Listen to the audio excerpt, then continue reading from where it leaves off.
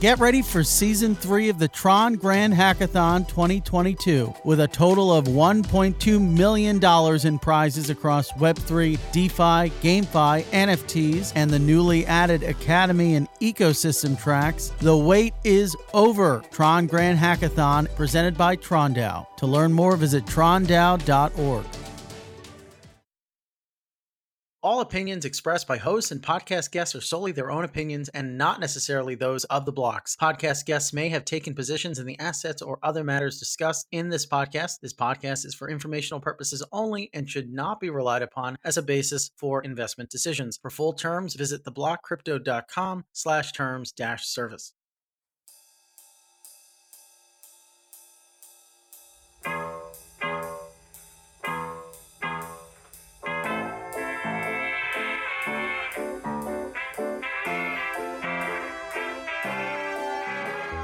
Ladies and gentlemen, welcome to The Scoop. I'm your host, Frank Chaparro, editor-at-large at The Block, and we're still at SALT. We're chugging along. We've got on the other side of the mic our guest, our return guest, Kristin Smith. This is her 7th appearance on the show. I think we might have to retire your jersey at this point. No. You're not supposed to retire the jersey. You're supposed to give me a Frank t-shirt that says brutal on it. That's the only reason I'm doing this. We are going to set that up for you. We're almost running out. We only got 40. We have 2 more.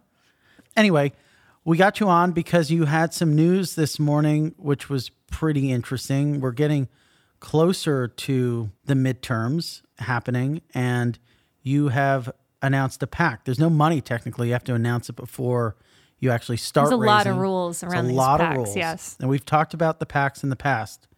Try saying that a few times. So why'd you do that? Yeah, so the Blockchain Association has launched the Blockchain Association PAC, and a PAC is a political action committee. And you have to remember there's 2 types of PACs. There's the super PACs, and then there's these more traditional PACs. So this is a traditional PAC, and it will allow anyone, though we will be looking to the 98 member companies of the Blockchain Association and their employees first.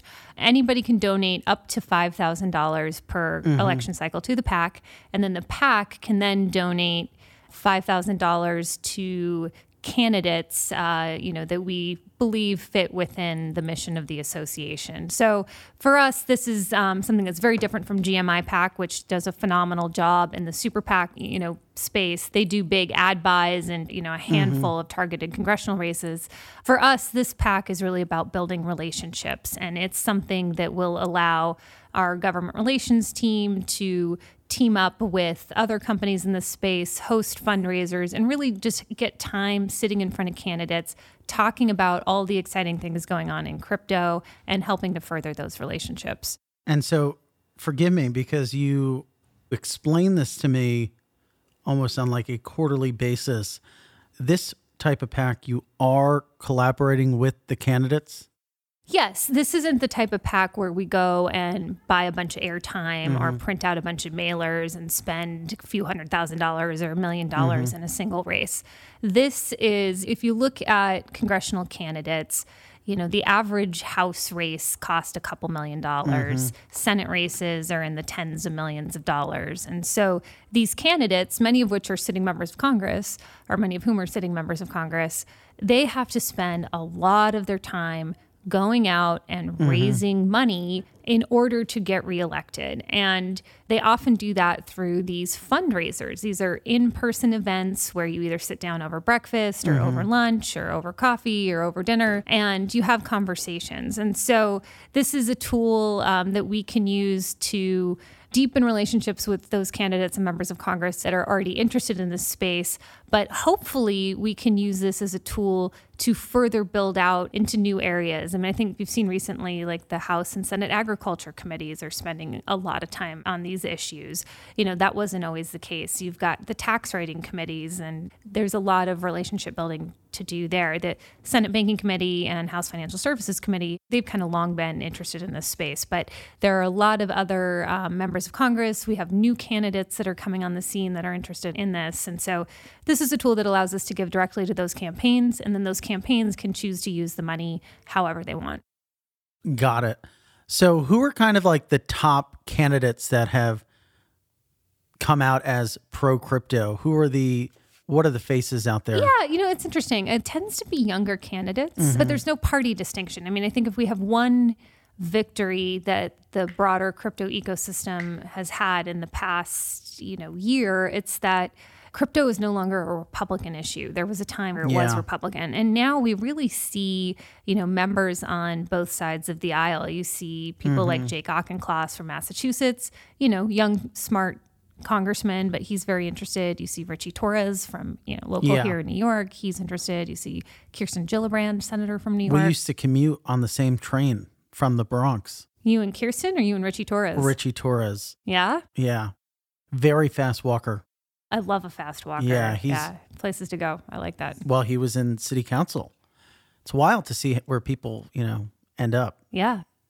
So how much are you trying to raise? Can you say that? Is that legal? I mean, we want to raise as much as we can. Yeah. It's smaller dollar increments, right? So it's not like we can go out and get a couple donors and have them write, $6 or $7 figure dollar checks. It's a smaller dollar. But our hope is, to get somewhere in the 6-figure range. That would be a respectable PAC for a trade association. And then use that to develop sort of a list of targets of members that we want to strengthen relationships with.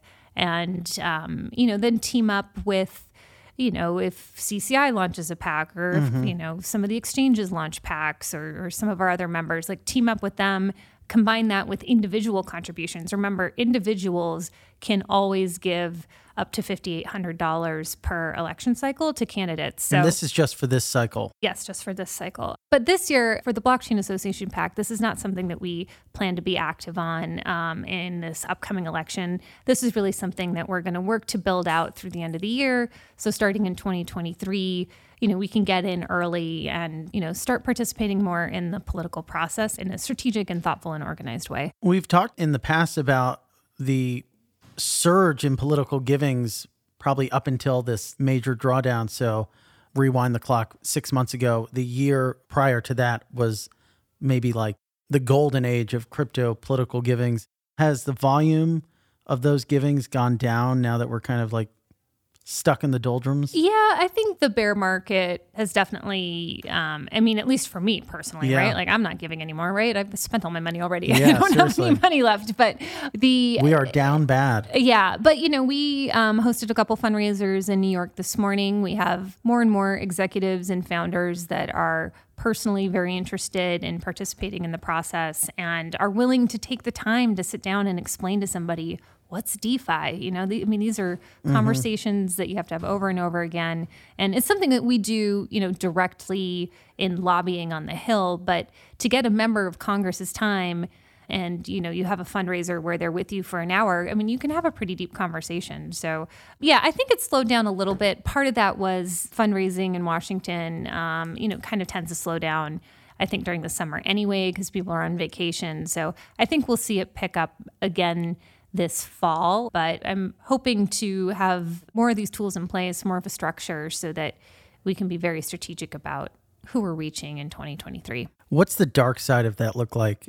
So there are people that you are targeting to win, but what about the folks you want to lose? What does that side of lobbying and PAC raising look like? Yeah, the dirty side of politics. Yeah, well, the dirty side of politics doesn't really stem from traditional PAC giving, right?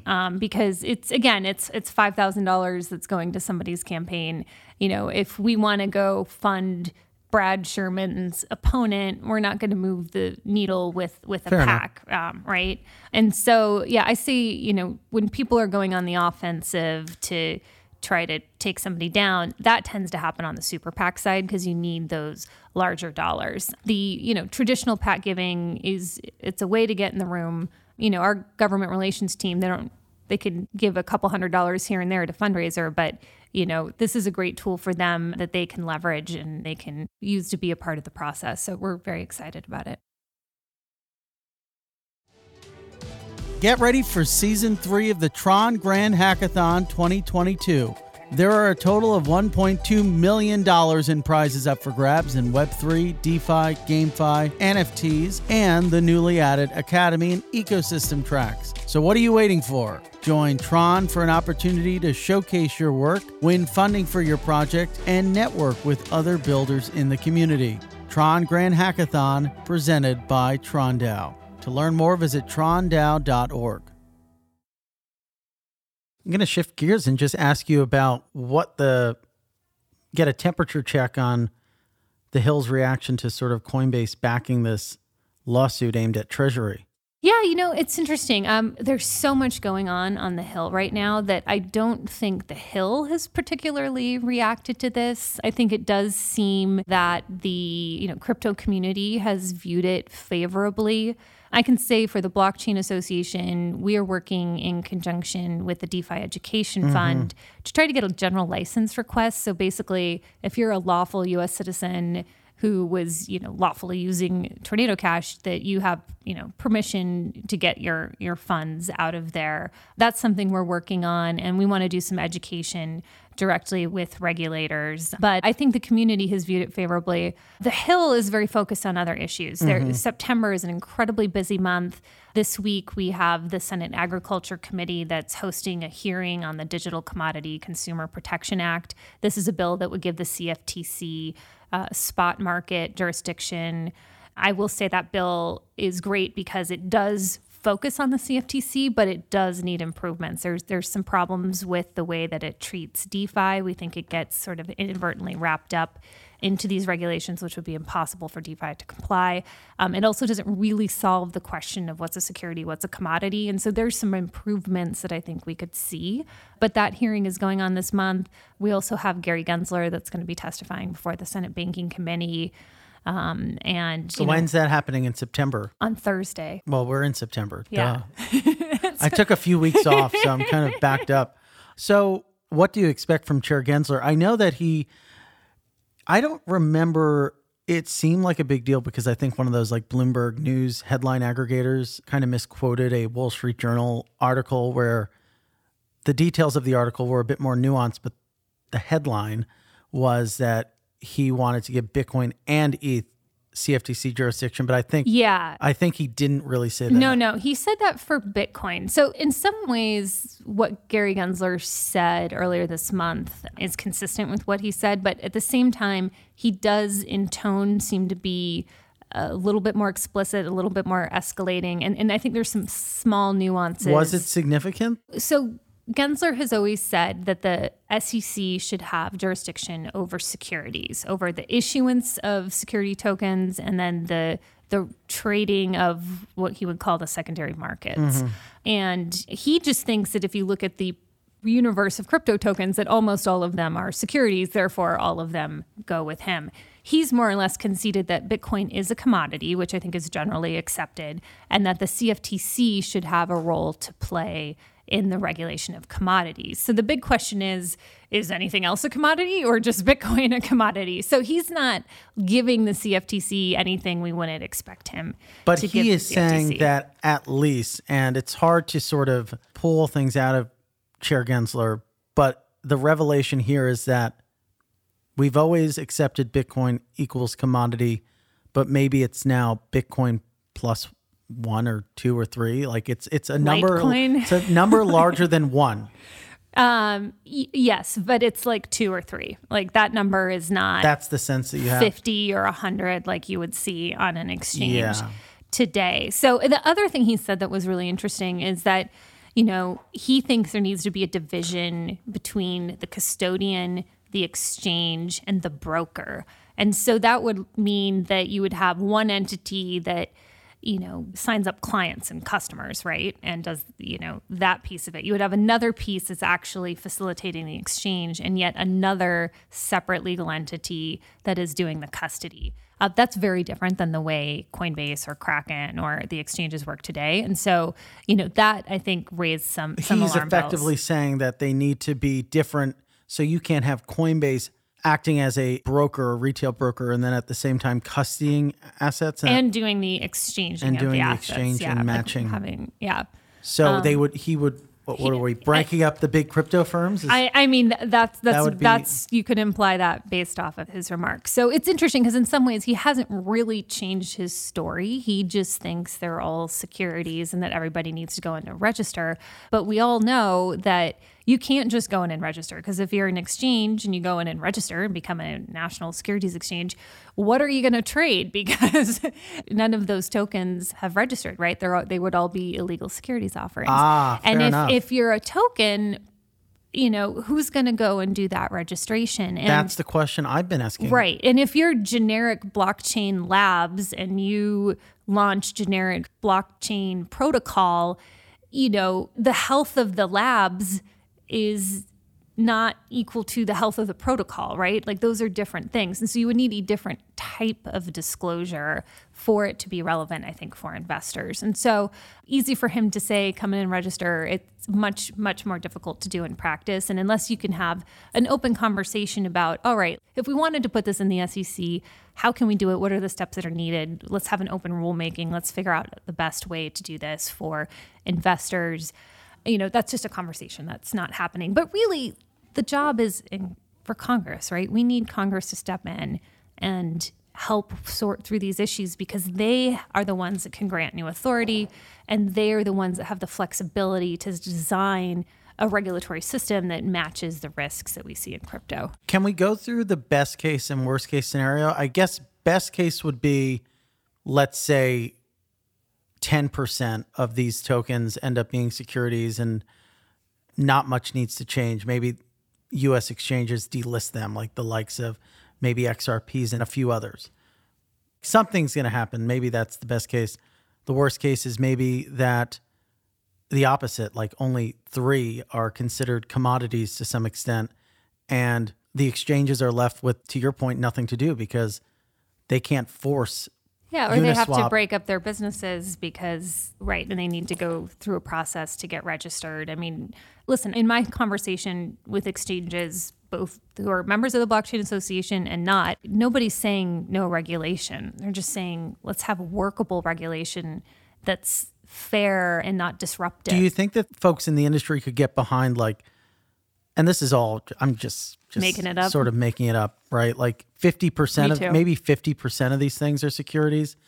And there's like a special crypto security disclosure, like what we see in like OTC markets or in like pink slip penny stocks, where it's not the same degree of disclosure that you'd see, but maybe you have, I don't want to name a specific asset, but you have Protocol Labs X having to submit, the governance community of that submitting some form of disclosure on a quarterly basis. You could have the exchanges do that, right? Okay. I mean, they have resources and you could piggyback off of other disclosures. I mean, and there are firms out there today. I mean, I was talking with somebody from Masari today, right? Like they do great aggregation of data on a quarterly basis that's publicly available that talks about some of these features. So there's ways to do it. It's just getting a productive conversation going. And right now, the most productive conversation that we're having is not with the regulators, but it's really with Congress and figuring out the right way forward. Interesting. Do you think that there's any chance that we would see some sort of legislative action from Congress in the next few years? Yeah, I think we can do it in 2023. Okay. That's pretty ambitious, pretty bold. It's the timing's right. I think the crypto community's put in a lot of work. There's a lot of interest. It's a lot bigger than when we were trying to do the token I can't keep track of everybody now. There's all these people working on it, and it's wonderful. It's really great. There's a lot of work to go around. And I think for the most part, the communication and coordination is pretty good, given that we have so many new people in this space. So we've got, political tools. We've got our superpower Twitter that we can turn on and turn off when needed. Yes. These members of Congress love to get that positive reinforcement that they have, done something positive. And then we've just got professionals on the ground that are just chipping away at the education and coming up with the creative solutions. And so the pieces are there, the pathways, it could go many ways, but I'm optimistic we can get something done. Miss Smith. All right. You can send my t-shirt. Yes, we're running out. Blockchain Association headquarters. We've got to talk to Barry about getting, we got to find a better. I think I want one of the originals, so. It's like Coke Classic. So how do you envision the future market share of Ethereum post-merge? Well, I think there are two key factors. One is that you'll have a constriction of supply, and so that could play into the price. The second is that for developers who are more interested in climate-friendly blockchains, that this will become a more attractive platform. And so we could see a boon of is this what you said proliferation of DeFi. Is this what you said you said this on CNBC? Yeah, I'm an expert on the merge now. Yes, you're the merge expert. Like, can you ask me about something I know, please? Yeah. No, that was a good answer. That's a perfect TV answer, too, because you really only want to take like 45 seconds to answer a question, 45 seconds to a minute. You guys should cut all of this out. You think so? No, it stays. It stays. What else are you excited about as we wrap up? Yeah, no, listen, I am super excited that the fall is here. I'm excited that Congress wants to get something done. I am excited that the industry is taking policymaking seriously. And I think that, we just have to keep our heads down and keep working, and that, it's all going to work out in the end. Fantastic. And I'm excited for the merge. We all are. This has been very fun. I'm letting our policy team know that this was a fun, nice little episode. Kristin Smith of the Blockchain Association, 7th appearance on the show. I think we're going to have to take a break for a while, at least like 20. You can talk to Jake or Ron. We got like a whole team. You have a whole team. Dean's shaking his head. Poor Jake and Ron. I feel like it's even stupid to ask you where our listeners can find you. Yeah, no, you can come to the blockchainassociation.org. But if you wait a few months, we'll have our new website launch. So don't rush to that. You can follow us on Twitter at blockchainassn, or you can follow me at KMSmithDC. Fantastic. Thanks again for being on the show. All right. Thanks, Frank. The Scoop will be back for you again with another great guest, maybe even Kristin Smith. Have a great day.